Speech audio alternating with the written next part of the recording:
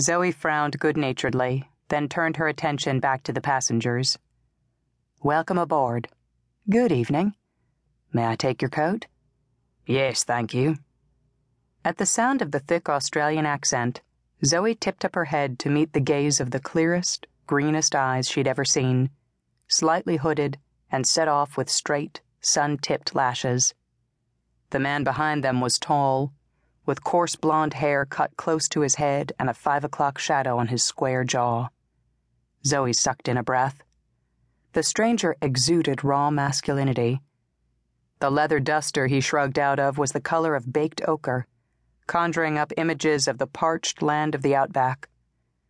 Beneath the rugged coat he wore an impeccably cut gray business suit, although his shirt collar was open and his tie loosened. A corporate cowboy? How intriguing. "Did you enjoy your stay in Atlanta, sir?" she asked as she took his coat and suit jacket. "I did," he said with a smile, "but it's always nice to get back home and sleep in my own bed."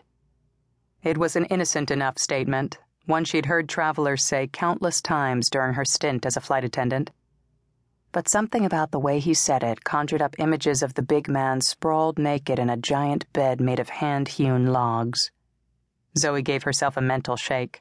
What was wrong with her? "If I may see your boarding pass, sir, I'll show you to your seat." He handed her the document and her pulse spiked. He was sitting in her section. She glanced at his name, Colin Cannon, then handed back his boarding pass. "Mr. Cannon, right this way."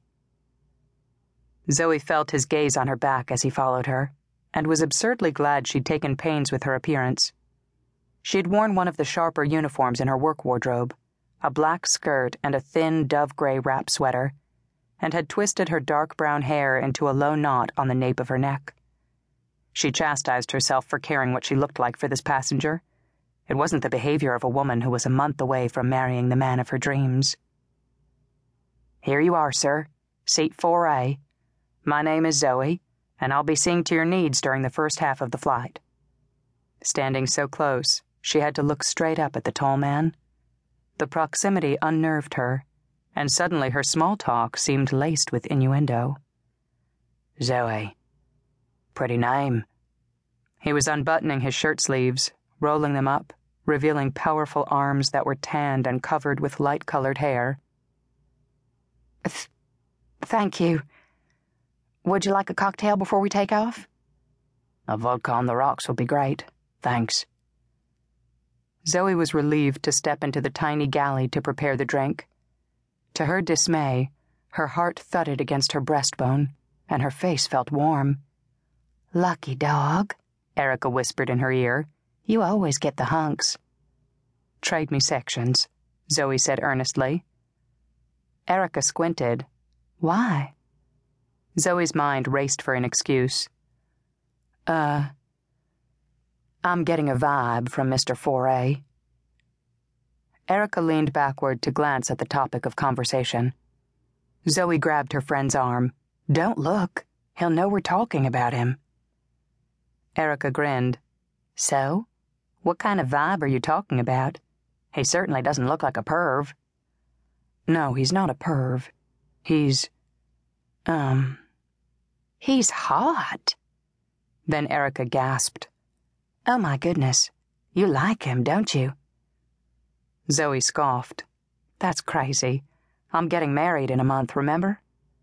Feeling out of sorts, she touched Erica's arm. "Look, just do me this favor, okay?" Erica shrugged. "Fine with me, but I'll warn you, the couple in 8A and B seem to be on the verge of a divorce." Zoe picked up the drink she'd poured. "Thanks. I'll deliver this, then check in with your warring couple." Exhaling in relief, she walked back to Colin Cannon's seat, where his big body took up every inch of the generous space, his long legs extending to the bulkhead in front of him. The man was vast and unrestrained, like his mother country. As he lifted his head, he raked his gaze over her legs and every inch of her until he made eye contact. At his appreciative stare, a vacuum seemed to develop around them. Her ears popped as if the cabin was changing pressure. There was something about this man that spoke to her, confused her. With a mere glance, he made everything female deep inside her open and expand. Her breathing increased. Her throat tightened. Swapping sections with Erica was definitely the right move, she decided. There was something unmanageable here that she dared not explore. Her hand shook slightly as she gave him the drink, with good reason. When his fingers brushed hers, a current of awareness shot up her arm. Strangely, a sense of déjà vu tickled her memory, but she couldn't put her finger on why. Nor did she want to. "Mr. Cannon," she said, "as it turns out, I won't be taking care of this section after all." Disappointment flashed across his face. "Did I scare you off?" Zoe swallowed. "It has nothing to do with you, sir." He looked as if he didn't believe her, then lifted his glass. "Cheers, then." She nodded and walked away, troubled by the regret that plucked at her. As if she had turned her back on a life-changing encounter. Something wonderful, or something dangerous.